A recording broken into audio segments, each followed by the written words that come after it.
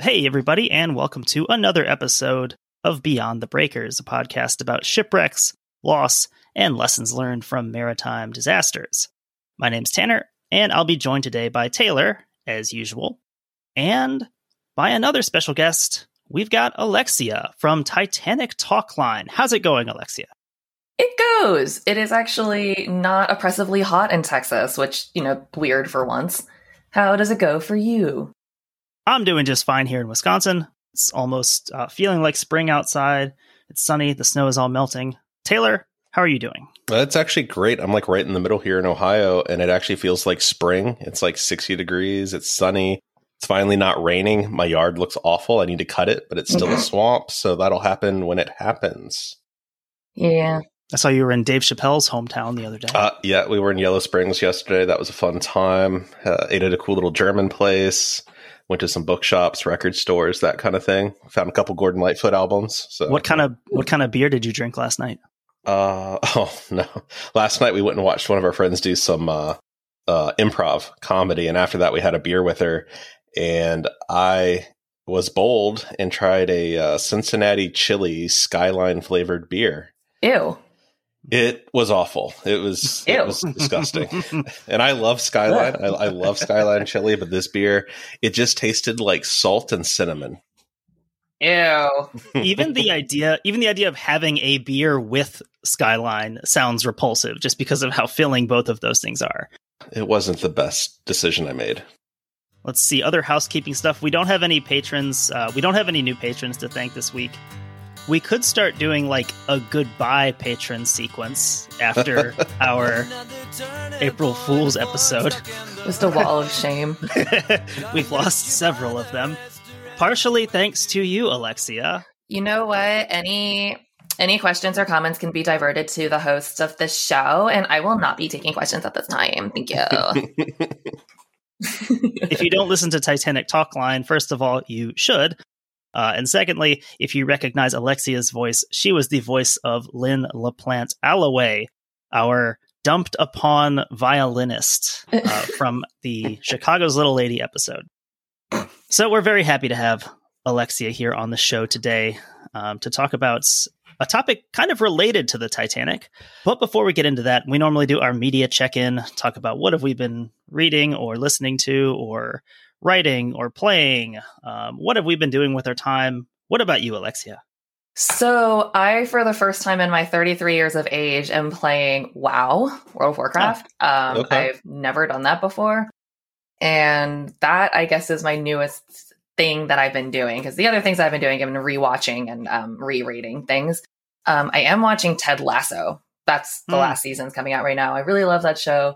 And my boyfriend and I, weirdly enough, just as something to watch in the background, but then somewhat got invested in watching season 3 of Love is Blind, because I hate waiting for full seasons to air. And Netflix is trying to like drop episodes in increments for a reality TV show. And I think that is just ridiculous.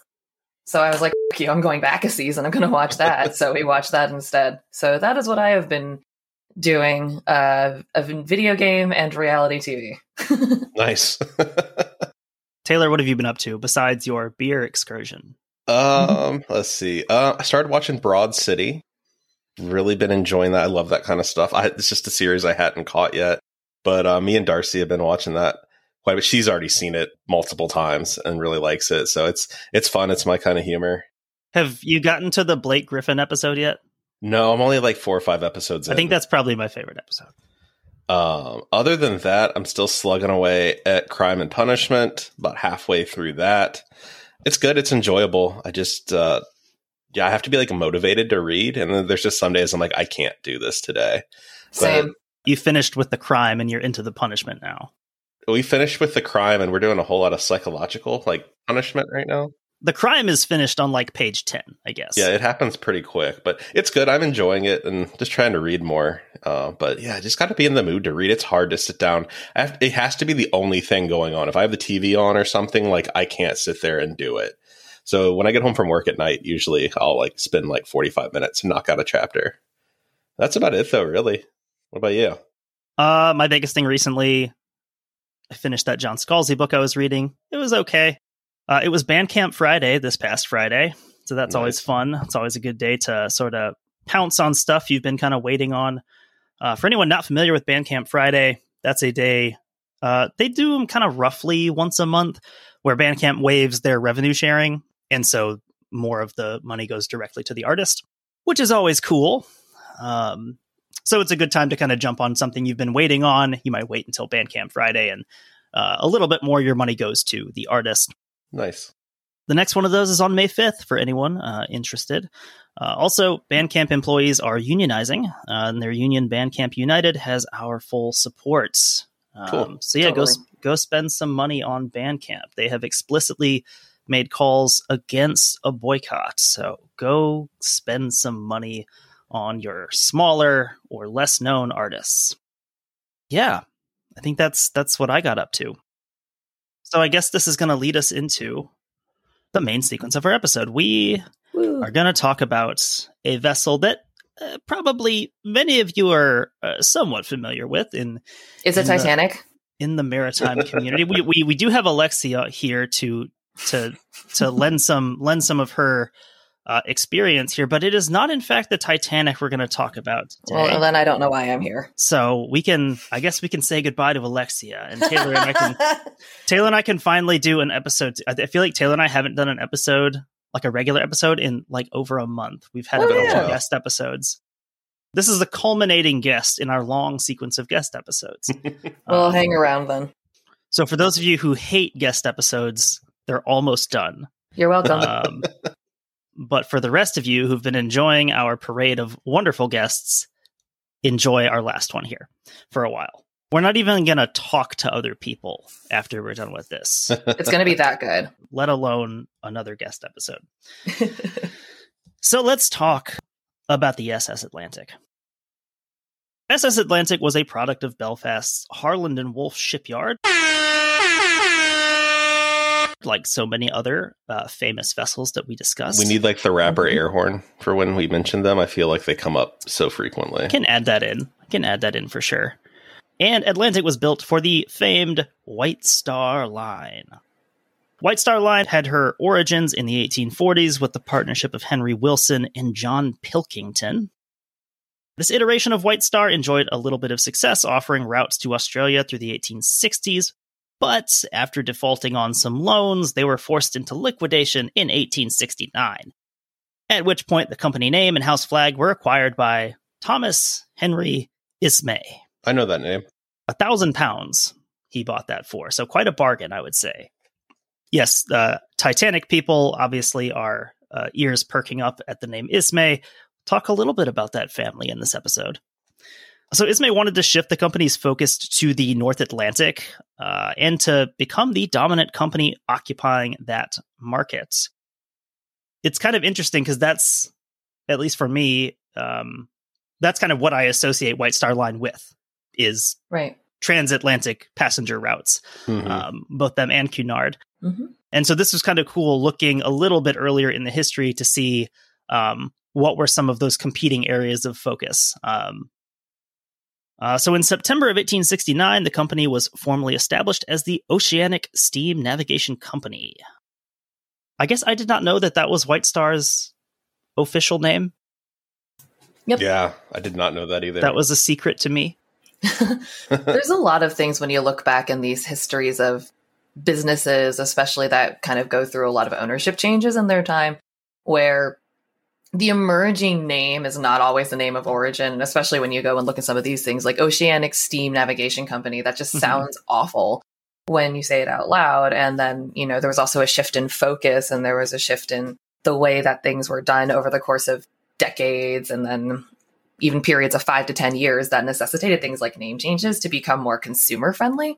But at the time that this was starting, they weren't really thinking about how does this sound to the average person's ear and things of that nature. So things were often named extremely literally because it helped identify them as a merchant. It wasn't helpful to walk down the street and be like, Peggy's business, and be like, well, I don't know what Peggy does. It was helpful to be just like, Peggy's cobbler. Peggy's a cobbler. The business nature is very much understood instead of trying to make some guesses. And then also, it's like, even with these name changes, it's like, of course, people are just going to probably continue calling it the name that they know. It's like sports fans in stadiums. I still call the Brewers' home stadium Miller Park, and I probably always will. It will never be American Family Insurance Field. That sounds really dumb. I didn't even know what the actual name was at this point. Me neither. So anyway, we've got White Star. Two of the earliest shareholders in this new White Star line were Edward J. Harland and Gustav Wolf. Ding. So we can have a small air horn for each of them there. So Atlantic was launched in November 1870 as a member of White Star's Olympic class of ocean liners. So these ships are designed for that newly emphasized North Atlantic service between Liverpool and New York. Mm-hmm. She had three sisters, Oceanic, Republic, and Baltic. So listeners, longtime listeners of this show, who have a insanely good memory, if you think back to our whaleback episode on the city of Everett, this is not the same Republic that collided with the SS Florida and set off that first use of the Marconi signal for evacuation. That's the later RMS Republic that was built in 1903. So the first Republic. Yes, this is like France. We have like multiple named republics here. Did you say that was the Olympic class or the Oceanic class in 1870? I don't know what I actually said. I think I wrote Olympic. You did write Olympic.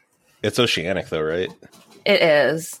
The Oceanic class, obviously, is this series of 4 ships: the Oceanic, Republic, Baltic, and Atlantic. The Olympic class ships were the sister ships that came out in 1911. That was Olympic, Titanic, and Britannic. Oh, that's why. That's where that came from. Easy to confuse because before. As soon as I heard that.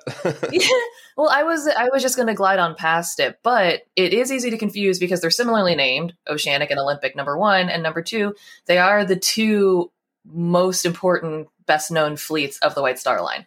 Easy to confuse and around similar-ish times. So it makes sense also that one of them is called the Oceanic, and it would be the name of the class, like normally happens. I just know someone's going to be really angry in our Twitter mentions. Yeah! It's me. I'm just going to say this phrase again and then cut it where it goes. As a member of White Star's Oceanic class of ocean liners. So vessels in this class were long and slender with a length-to-beam ratio of about 10-1. Atlantic was about 420 feet long, 40 feet in beam, with a depth of 31.4 feet. Their single 4-cylinder engine and propeller, she had a top speed of 14.5 knots and had a capacity of over 1,100 passengers. Most of those would have been in steerage. The first-class accommodations were some of the nicest you would really find at the time. And in addition to her steam power, she was equipped with 4 masts for auxiliary sailing power. This is like my favorite time of like shipbuilding, where you've got, steam engines, but they're not reliable enough that you still have to have the sails. And it looks like something sort of out of like the Wild Wild West or something like that. Like there's almost kind of a steampunk quality to it. And it's fun. I like it. It's almost like the literal definition of steampunk when you consider that it's the blending of modern steam-powered elements with that old Victorian era. It's almost literally that. Yeah. These sail ships, I almost said sailboats, but these sail ships were, the standard at the time. And then literally adding in steam-powered elements. I think that you could make an argument that this is the mother of original steampunk. Absolutely. Something like the SS Atlantic. You heard it here.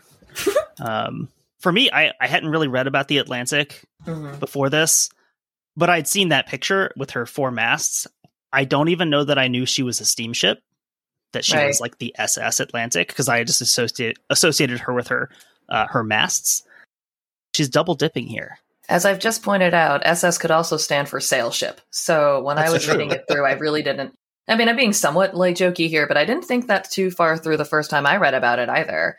Especially when you look at the picture without looking twice at it, it's really easy to miss the funnel because it's just these beautiful, engulfing masts that you see in that illustration. So unless you're searching for the steam power, it's a little difficult to find just from the illustration. Searching for steam sounds like it would be like the first title in like a journal article or something, and then it would have a subtitle explaining what it's actually about. Or a series of novels that I would read. Let's see. So with Atlantic, her maiden voyage began on June 8th, 1871, leaving Liverpool for New York under Captain Digby Murray. That's a great name. Murray is fine, but Digby just brings that name right to the top. Digby. He was one of White Star's premier captains, and at one point or another, he would serve as master of all the Oceanic class vessels, plus the slightly later Celtic and Adriatic. One more comment on Digby. It really sounds like if you had a pair of corgis, you could name them like Digby and Murray. It'd be perfect. Hey, for one of our listeners, there you go. If you've got some corgis sitting around. Free dog names right here. Or a pair of twins that are coming. That's right. So her return trip there was started on the 1st of July, 1871. Overall, Atlantic had a pretty quiet career for the most part. She had 18 successful transatlantic crossings. A very, very minor exception to this was in November 1871. Atlantic was sitting totally stationary in Liverpool Harbor, not doing anything wrong, when she was struck by the SS Alexandria, causing about 300 pounds worth of damage to the Atlantic.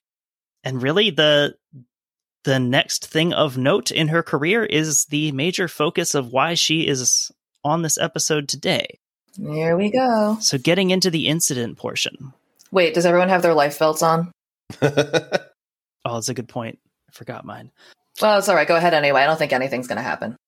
It seems fine. This is a fancy new ship. And yeah, God himself couldn't sink this ship. Unsinkable. And probably the crew knows where they're going. There's a reason that they're officers, right? Yeah. They're totally in the authority to do things, just like I am totally in the authority to have my own show. Does that authority derive from the fact that you're the cousin of someone else who also has a podcast? Because we'll talk about that portion of the crew here shortly. All right, I'll keep my nepotism to myself for the time being. There were Nepo babies in 1873. Who knew? I think that's like the world's oldest profession. I was going to say, I think there have been Nepo babies since like currency. Abraham and his family. The UK was literally ruled by Nepo babies at this point, right? What is Isaac but a Nepo baby of Abraham? All right, I'll spare your son, I guess. Ishmael actually had to do some work. Let's see, where are we? So on March 20th, 1873, the Atlantic departed Liverpool for another voyage to New York with about 950 aboard, about 835 passengers, and 117 crew. She was captained by James Williams. One thing I noticed as I was writing these notes is I kept on having to double check the captain's name because all of these White Star captains have the most generic names. They definitely do. It's like someone reached into the white man name generator 1,000 times. And like, I cannot, they're all named Edward, James. Because I kept mixing Charles. him up with Edward Smith and then combining some iteration of their names. There was a very small pool of people probably to ever pick from to get to that point, I imagine. They all came from the same place. Well, and then you've got Digby Murray, who has a really cool name. There's one book of approved name for rich peoples, and they have one page of like eccentric names that they sometimes let people leaf through. Digby's that family name that just keeps getting passed down to the firstborn. For people like us to laugh at 100 years later. Yes. So due to concerns about her supply of coal and not wanting to rely on her sails in these wind conditions, Williams decided to put the ship into Halifax, Nova Scotia, rather than pressing on directly to New York. And I didn't really write that much about it in the notes because it seems somewhat up in the air, the explanation for this, but sometimes this is written about as a miscalculation on how much coal she had. Some sources paint it as like an intentional thing of saying that she had too little coal based on, I don't know, the engineer. I didn't really care that much, so I didn't really read that much about it. I mean, I will have to say that if I'm captaining a ship and I don't think I have enough coal to make it to my destination, I certainly don't think I'm going to risk striking off into the big Atlantic. Right. But I'm also not known for great decisions, so what do I know? So quoting an excerpt from Captain Williams' correspondence back to White Star. So this is stuff he was writing, of course, after the fact. Sailed from Liverpool March 20th. During the first part of the passage had favorable weather and easterly winds. On the 24th, 25th, and 26th, experienced heavy southwest and westerly gales, which brought the ship down to 118 miles a day. On the 31st of March, The engineer's report showed only 127 tons of coal on board. We were then 460 miles east of Sandy Hook, wind southwest, and high westerly swell and falling barometer. The ship steaming only 8 knots per hour. Considered the risk too great to push on, as we might find ourselves, in the event of a gale, short, out from any port of supply, and so decided to bear up for Halifax at 1 p.m. on the 31st. And the website SS Atlantic History points out that the captain's distances and times are kind of off here, since here he's going purely off of his own recollection when he's writing those statements in his letters afterwards. Also, this is a point where I had to look back, and I'm glad I did, because originally I had typed that as brought the ship down to 118 miles an hour. Should be moving. This is the White Star speed that made them so famous. Yeah, Formula One needs to stop trying to figure out how to juice with gas engines and go back to whatever the hell White Star Line was using. Roll coal. Oh, it's just because you can't see anybody else. That's why you get the speed. So Halifax was a normal stopover point for vessels on these transatlantic routes, but it wasn't something that White Star ships really did. So with the exception of Quartermaster Robert Thomas, this left the Atlantic without any officers who were knowledgeable about the approaches to the harbor. And this is important. But, like, I do feel like there's a minimum expectation that, like, if you can captain a ship, you can, captain it wherever it needs to go.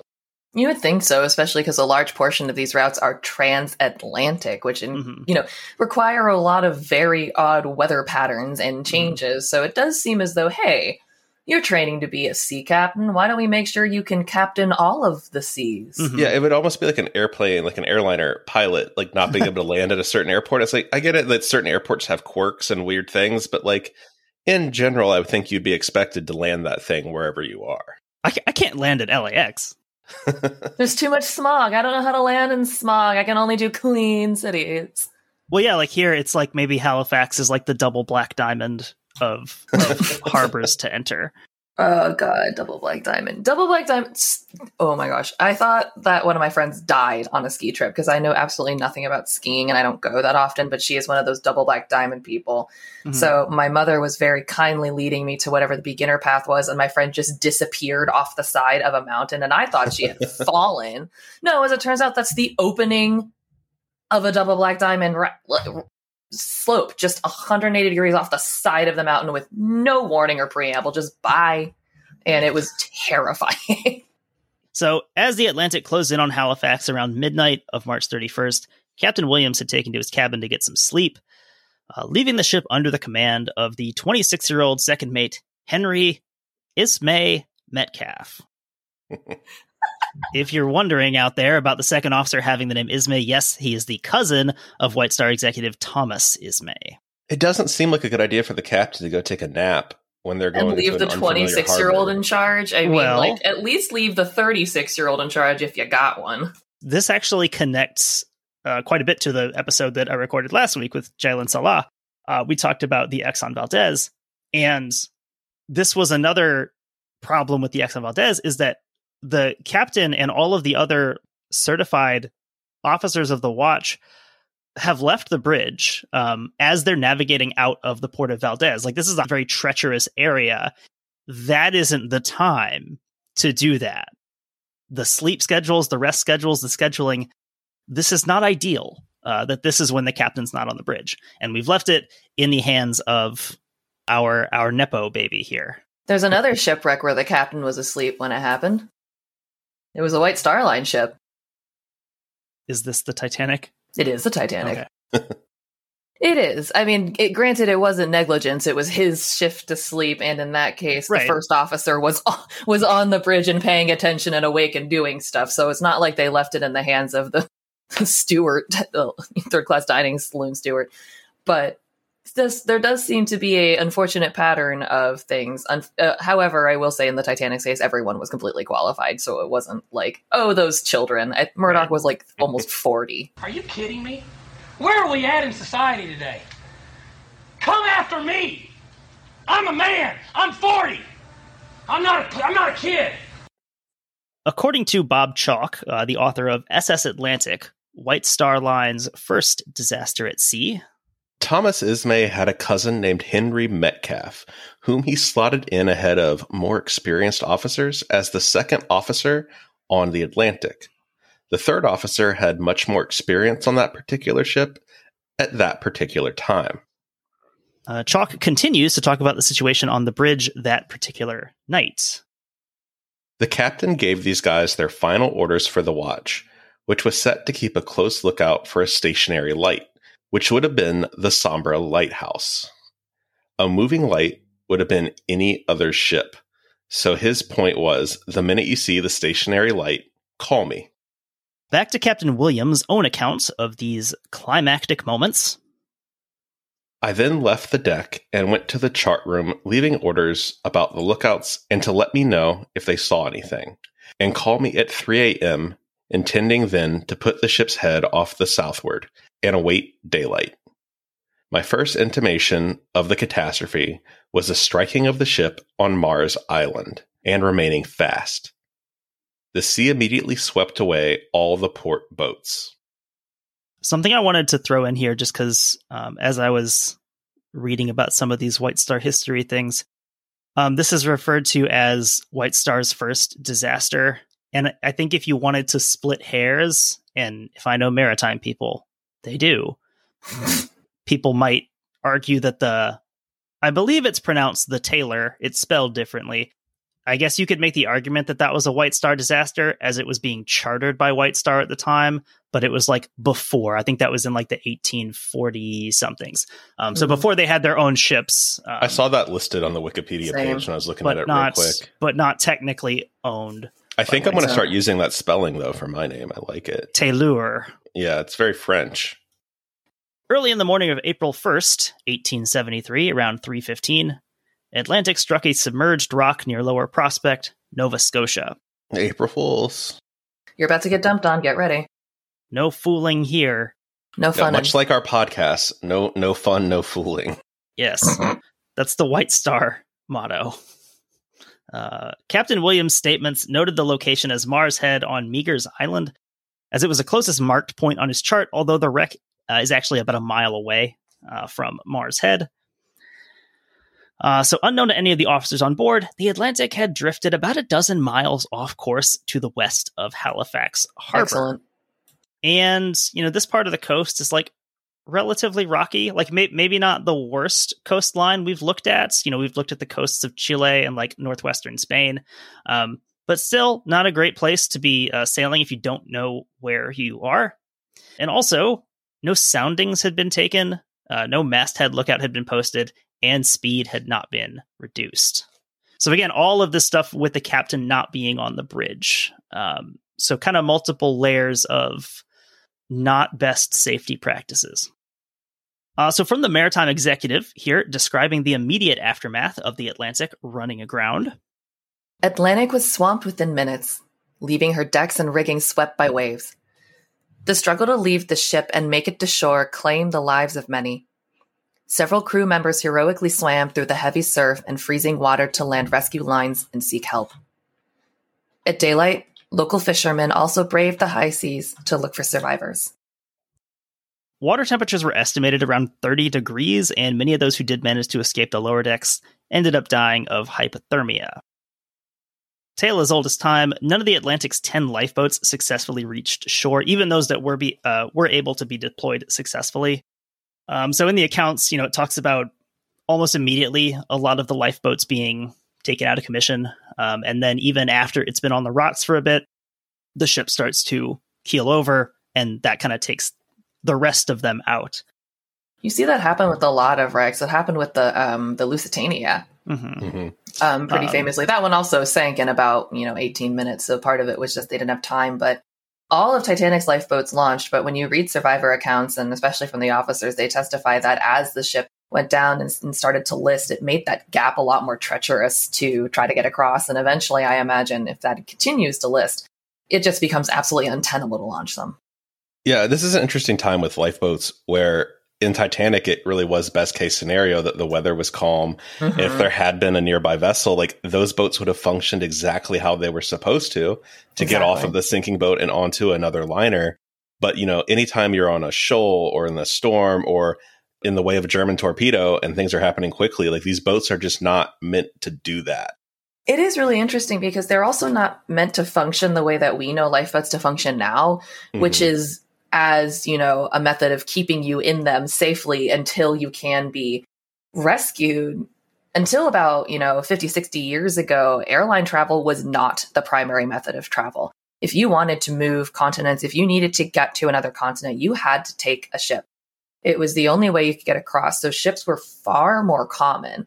They came by far more often, and most of them traveled along the exact same lines. In the same way that airplanes don't just go wherever the hell they want. They follow a path. So the lifeboats were intended to hold you basically until it could get you to another ship and then run back to get more people. They were more like rescue rafts as we see them now, rather than the actual rescue vessels that they were intended to be. So it's interesting to look back and also be like, well, they didn't have enough lifeboats. It's like they did for what they were supposed to do. Mm-hmm. People didn't really consider lifeboats to be a secondary option to your ship. You were supposed to be able to just stand in them for like about 10 minutes as a water taxi and then be done with it because you were supposed to be on another ship. Yeah, it's kind of terrifying reading some of like the safety and the rescue plans at this time, because written into them is, oh, you get into the thing and then a passing ship will pick you up. That seems like such a massive if. But like you were just pointing out, in these more heavily trafficked sea lanes, you could reasonably expect another ship to be there. Reasonably, but even as you said, there's still no guarantee. You see that with buses now. People are late. You get lost. Stuff happens. Even in a confined place like Lake Michigan, we saw with like the SS Milwaukee, they found them, a week later, frozen in the boats. Like you said, they're water taxis. We talk about like the layers of survival and all the bottlenecks you have to get through, talking about like the Lusitania. And like, as these things start to list, it sort of takes most of the lifeboats away as an option. And that's one of them where we look at how before a certain time in history, it tends to just be the young athletic men who survive. And that's one of those things. If you can make this 6-foot jump from the deck to the lifeboat, you have a chance of getting in one. But for the rest of the people, that's probably not realistic. Chief Baker Charles Jockin from the Titanic, in his testimony before one of the Senate hearings, he says that he was trying to, he was helping women and, people across this increasing gap. But one woman, I guess didn't take his help or didn't take his hand, and she just fell straight down and presumably died. No one ever saw her again, because as you pointed out, jumping 6 feet is not easy. I mean, anyone, if you've not done it in a while, like, I can't do it now. First of all, I'm not great at judging distance. And secondly, that's a skill. I don't have it. It's a young person's game. It is very much a young person's game. But not too young. It's a relatively young person's game.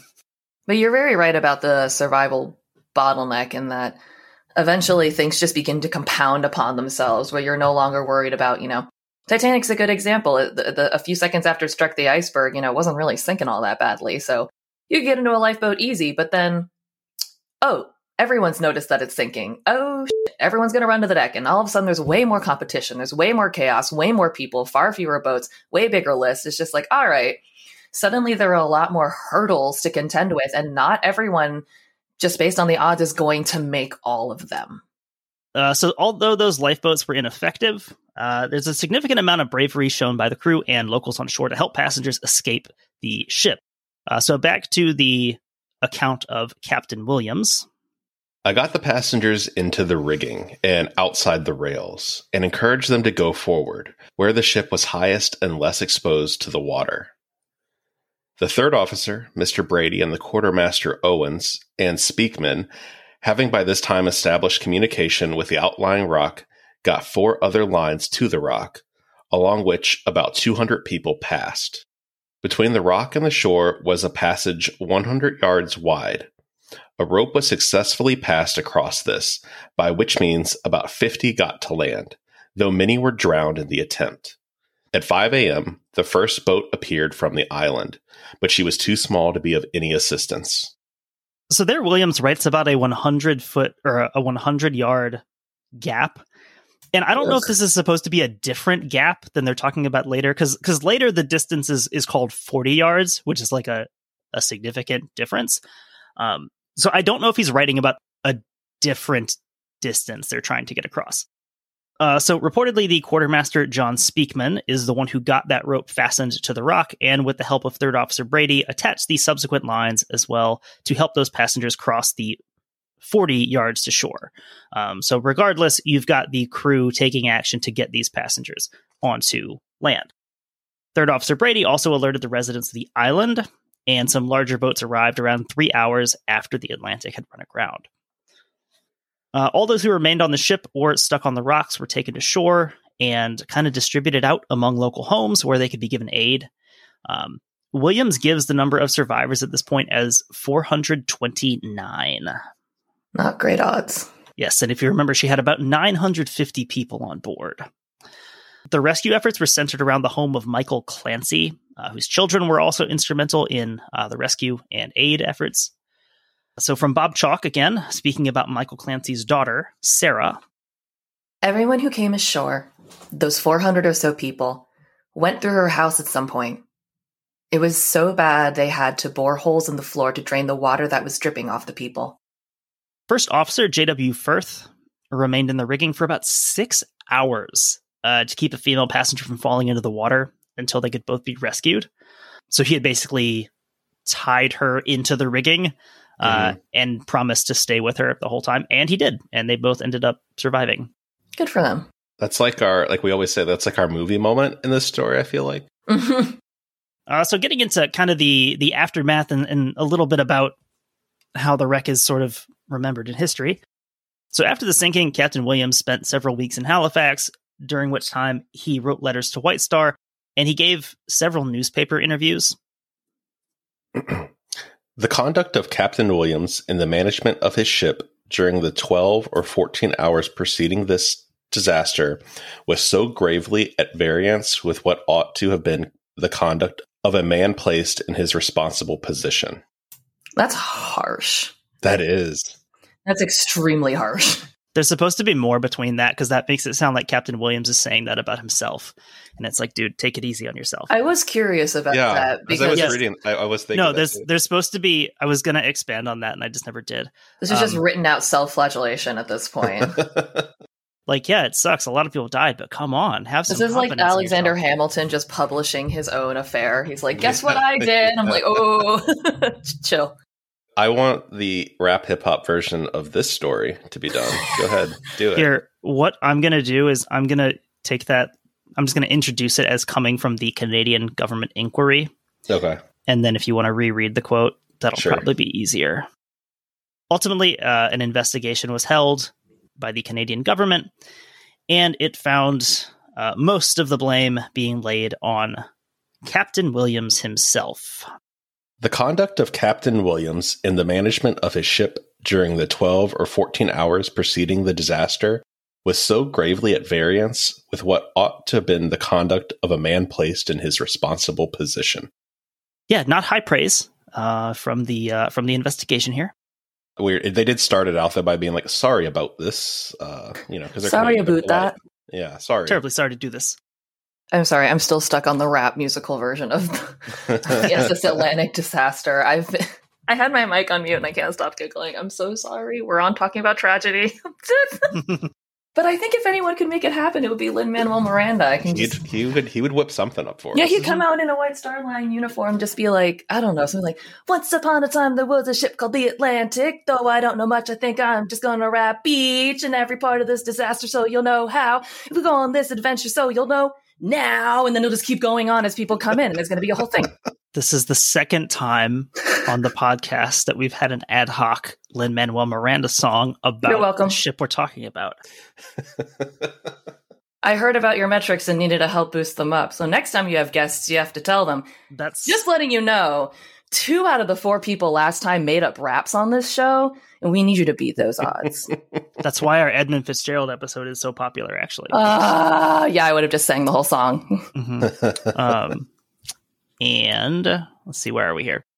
The usual accusations of incompetence and, of course, drunkenness are leveled at Captain Williams. There's no real evidence for that. It's just kind of the thing that people said about captains who ran their ship into rocks. I assume everyone's drunk at this time.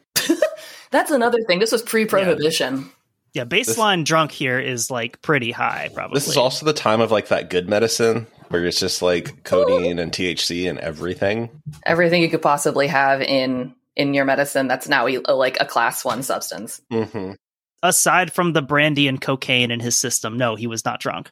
But I mean, it's also a thing that was speculated about Captain Smith of the Titanic, was like, he was drunk. There's a lot of really interesting accusations that just kind of get stuck on people at the time. And that was kind of one of them, is that if somebody's at fault, clearly they're under the influence of substances, or, if men happen to survive, whether they were crew or passengers, there was always a stigma attached to them, no matter what it was. It could have been like, hey, I was crewing this lifeboat. It's like, and so what if you were? There's no acceptable reason to some people for there to have been a man on a boat at that time. And so that's also why a lot of people who just like a lot of men that survived, they would say things like, I didn't climb into a life, but I was pulled from the water. I was pulled from the water. So many people pulled from the water, man. There's too many of you. I think that's like, isn't that the whole thing with like Lightoller and everything that follows him around for a long time after the fact? No, a bunch of other stuff follows Lightoller around for things after the fact. Part of which is that there's some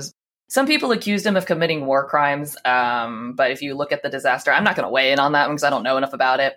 But it's one of those things where apparently you can like see both sides, where it's like, you were just doing what you told, it was war. And on the other side, it was like, why would you do that? So wait, on the Titanic? No. Oh, This was later. Sorry. This had nothing to do with the Titanic. This had came later. In World War I? Yes. I'm oh Jesus, hold on. Let me Google this really quickly. The thing I've heard about Lightoller is like, him being the one who's, the women and children only. Saying like no one else is getting in these lifeboats, even if there's room. And so, yeah, any sort of dirt we have on Charles Lightoller, I mean, it's always interesting. So here's 2 things about that. Number one, the lifeboat thing. I did just look up the war crimes thing, so I will get to that, Taylor, I promise. But there was 2 officers that were in charge on the Titanic of loading the lifeboats. There was Lightoller, who we're talking about, the second officer, and then there was Murdoch, who was on the bridge at the time. He was the first officer, and he was on the starboard side, right hand, for anyone who doesn't know that yet. Your favorite also, My favorite. Murdoch is my favorite officer. He's tangentially part of the reason I actually ended up studying English in college, but he was on the starboard side. Lightoller was on the port side, and Lightoller operated under the strict women and children only. Murdoch operated under women and children first. And it sounds like, well, that's just a matter of semantics. And it 1,000% was, but it mattered a lot because it meant that when Murdoch was looking around for people, if he didn't see any women or children, he would just put men on the boats, which was allowed. So those men boarded completely fine. There was no one else around. No one was getting in. So it was like, well, may as well save somebody's life. Lightoller did not do that. That doesn't necessarily make him a bad person because that was the conduct at the time. However, some people do debate about him because he was an officer during the Royal Navy during World War I, and he rammed and sank a German U-boat. And the captain of that U-boat claimed that some of the survivors were that Lightoller and his crew basically followed them and gunned them down, which was never really substantiated because it's wartime and it's really hard because obviously people aren't going to listen to the quote unquote the opposing side. So that is the controversy that does follow him around. And again, I'm like, I don't know enough about it. I haven't actually read into testimonies, and it's also about who's motivated to lie, or not even lie, but just who people are motivated by their side. So it's hard for me, at least personally, to weigh in on that, but that's what that is about. Mm-hmm. Yeah, that's an interesting time. We talked about that some in the Lusitania episodes about how U-boat crews were viewed and how they viewed other ships. Because the U-boat crews weren't able to save anyone. So they kind of got that same no quarter in return. Mm-hmm. Yeah. Yeah, that's fascinating. I did not know that about Lightoller. So this is why we have to talk to Titanic people occasionally. He redeemed himself at Dunkirk, though. He saved some people there. Yep, he did. And that's the other thing is that most people are complicated. Some people are just not, but most people are complicated. And it's kind of I've never served in a war. I don't know what that's like. I don't know what decisions you might or may not have to make. And I especially didn't serve in a war back in the early 1900s when there were also just completely different standards of battle protocol. I'm pretty sure now there's maybe I have no idea. Actually, I was going to speculate. It's like, nope, I don't know what I'm talking about. So we're just not even going to go down there. I'm like, nope, not going to drop bait in the water. Like when I was on your show and I said that Isidor Strauss was a slave owner, which is not true. And we corrected it on the show. We did. He was just an ardent supporter of the Confederacy. He was not technically a slave owner. You see, this is semantics that I'm willing to debate, and not like women and children first versus only. I'm like, did we? Is this just like you didn't do it because you didn't have the opportunity? I was too young to own slaves would be his excuse.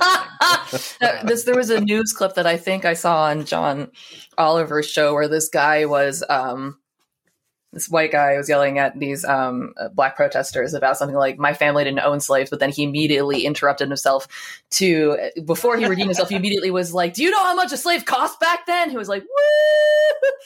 So close and yet so far, bud. You almost won. All right. We talked about the captain being drunk or not drunk, probably not drunk. That was a big thing in the Exxon Valdez episode, is that's the wide-ranging accusation is the captain of the Exxon Valdez was drunk and rammed the ship into Alaska, and the captain wasn't even on the bridge right at the point. But anyway, back to kind of the wrap-up here for the Atlantic. So in terms of casualties, of the roughly 950 people aboard the Atlantic on her last voyage, only an estimated 370 to 420 survived. So death toll of around 550. I've seen estimates as low as 530, as high as like 570, but somewhere in the mid 500s. So this was a pretty unimaginable disaster at the time. More about the numbers here. So hardest hit among the passengers were single women, children, and married couples. They were berthed at the back of the ship, at the stern. That's at least how White Star Line did all their ships. I don't know if Cunard was different, but White Star Line would keep married couples and families, single children in the stern quarters, and single men would be quartered in the bow. Interesting. Thinking about this, like, had I not done all the reading that I did, I would have thought that's probably safer. That's like the safer place to be, if the ship runs into something. And in this case, as we'll see, no, it's not. Yeah. Some sources estimated as many as 3 children may have survived. But the one whose name is recorded is 12-year-old John Hindley, who is emigrating from England to New Jersey with his parents and older brother. And so even that, we see like the one confirmed child survivor is a somewhat older child. He's 12. This isn't like an instant. I see 12-year-olds doing like tricks on razor scooters and hanging off of monkey bars. I mean, 12-year-olds can jump. You can do a lot. Yeah. Play. They're pretty athletic. Yeah. Yeah. Also, like an 1870s 12-year-old is probably like a 20-year-old today. Yeah, he's got his own lighter and a pension. It's a tough breed. So those high casualties among women and children, that's common in these older wrecks. And with the Atlantic, there's the additional factor that led to this result. So like Alexia was just talking about, is the layout of the passenger accommodations has a lot to do with this, coupled with the way that the ship ran aground. Those single male passengers, as we just said, they're housed in the bow portion with the single women, the families at the stern. So when the ship struck the rocks, the bow stays above the water. So it's kind of sticking up out of the water. And that leaves the stern dipping down into the water. So like in William's account, he talks about getting people forward to get them away from the worst of the flooding. And so, yeah, the stern is kind of just stuck there in the water, leading to, again, like that's a pretty common distribution, but this is kind of especially so, that extra factor. Many of the dead were buried in one of 2 local cemeteries. There was a Protestant one in Terrence Bay and a Catholic one in Lower Prospect. Kind of a morbidly convenient setup here to have both of those so close by. And I think that brings me to the end of the notes that I prepared for this. Getting into final thoughts, conclusions about the SS Atlantic. Yeah, I'm looking at I'm on Google Maps right now, kind of looking around where she went down. And there's actually an SS Atlantic Interpretation Center, and their website is really cool. It's a lot of good pictures and stuff on here. That looks super interesting. I would like to check that out sometime. The other thing is, I'm just glad this is the last major tragic maritime thing to happen in Halifax. Yeah, I mean, just so glad that this beautiful city could flourish and get out from under that circle of shipwreck death. Yeah, nothing bad ever happened again. Titanic hoomst. Even though it's like an integral part of the story, I like always forget that the Halifax explosion is a maritime incident.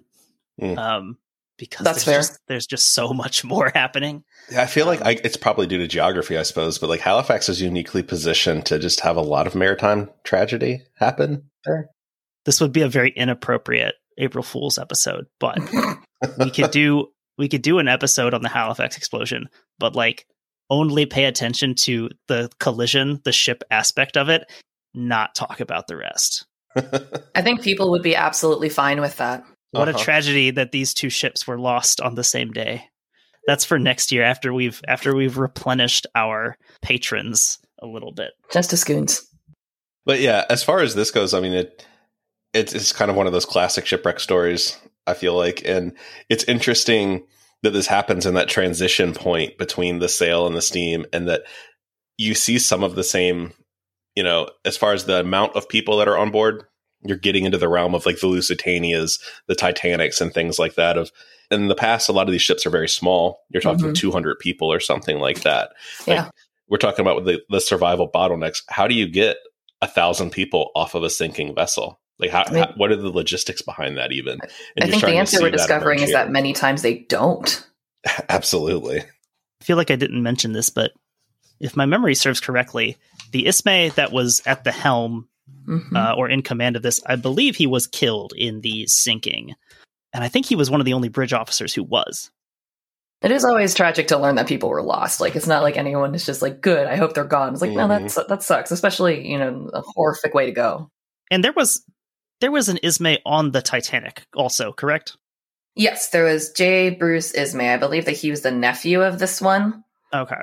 And yeah, he ended up being the head of the White Star Line and the president of the International Mercantile Marine for many, many years, following in his relatives' footsteps. And it was under his guidance that the Olympic class was built and launched and everything. He was on the Titanic when it sank. He did survive by getting onto a lifeboat, and a lot of people are extremely mad at him about that.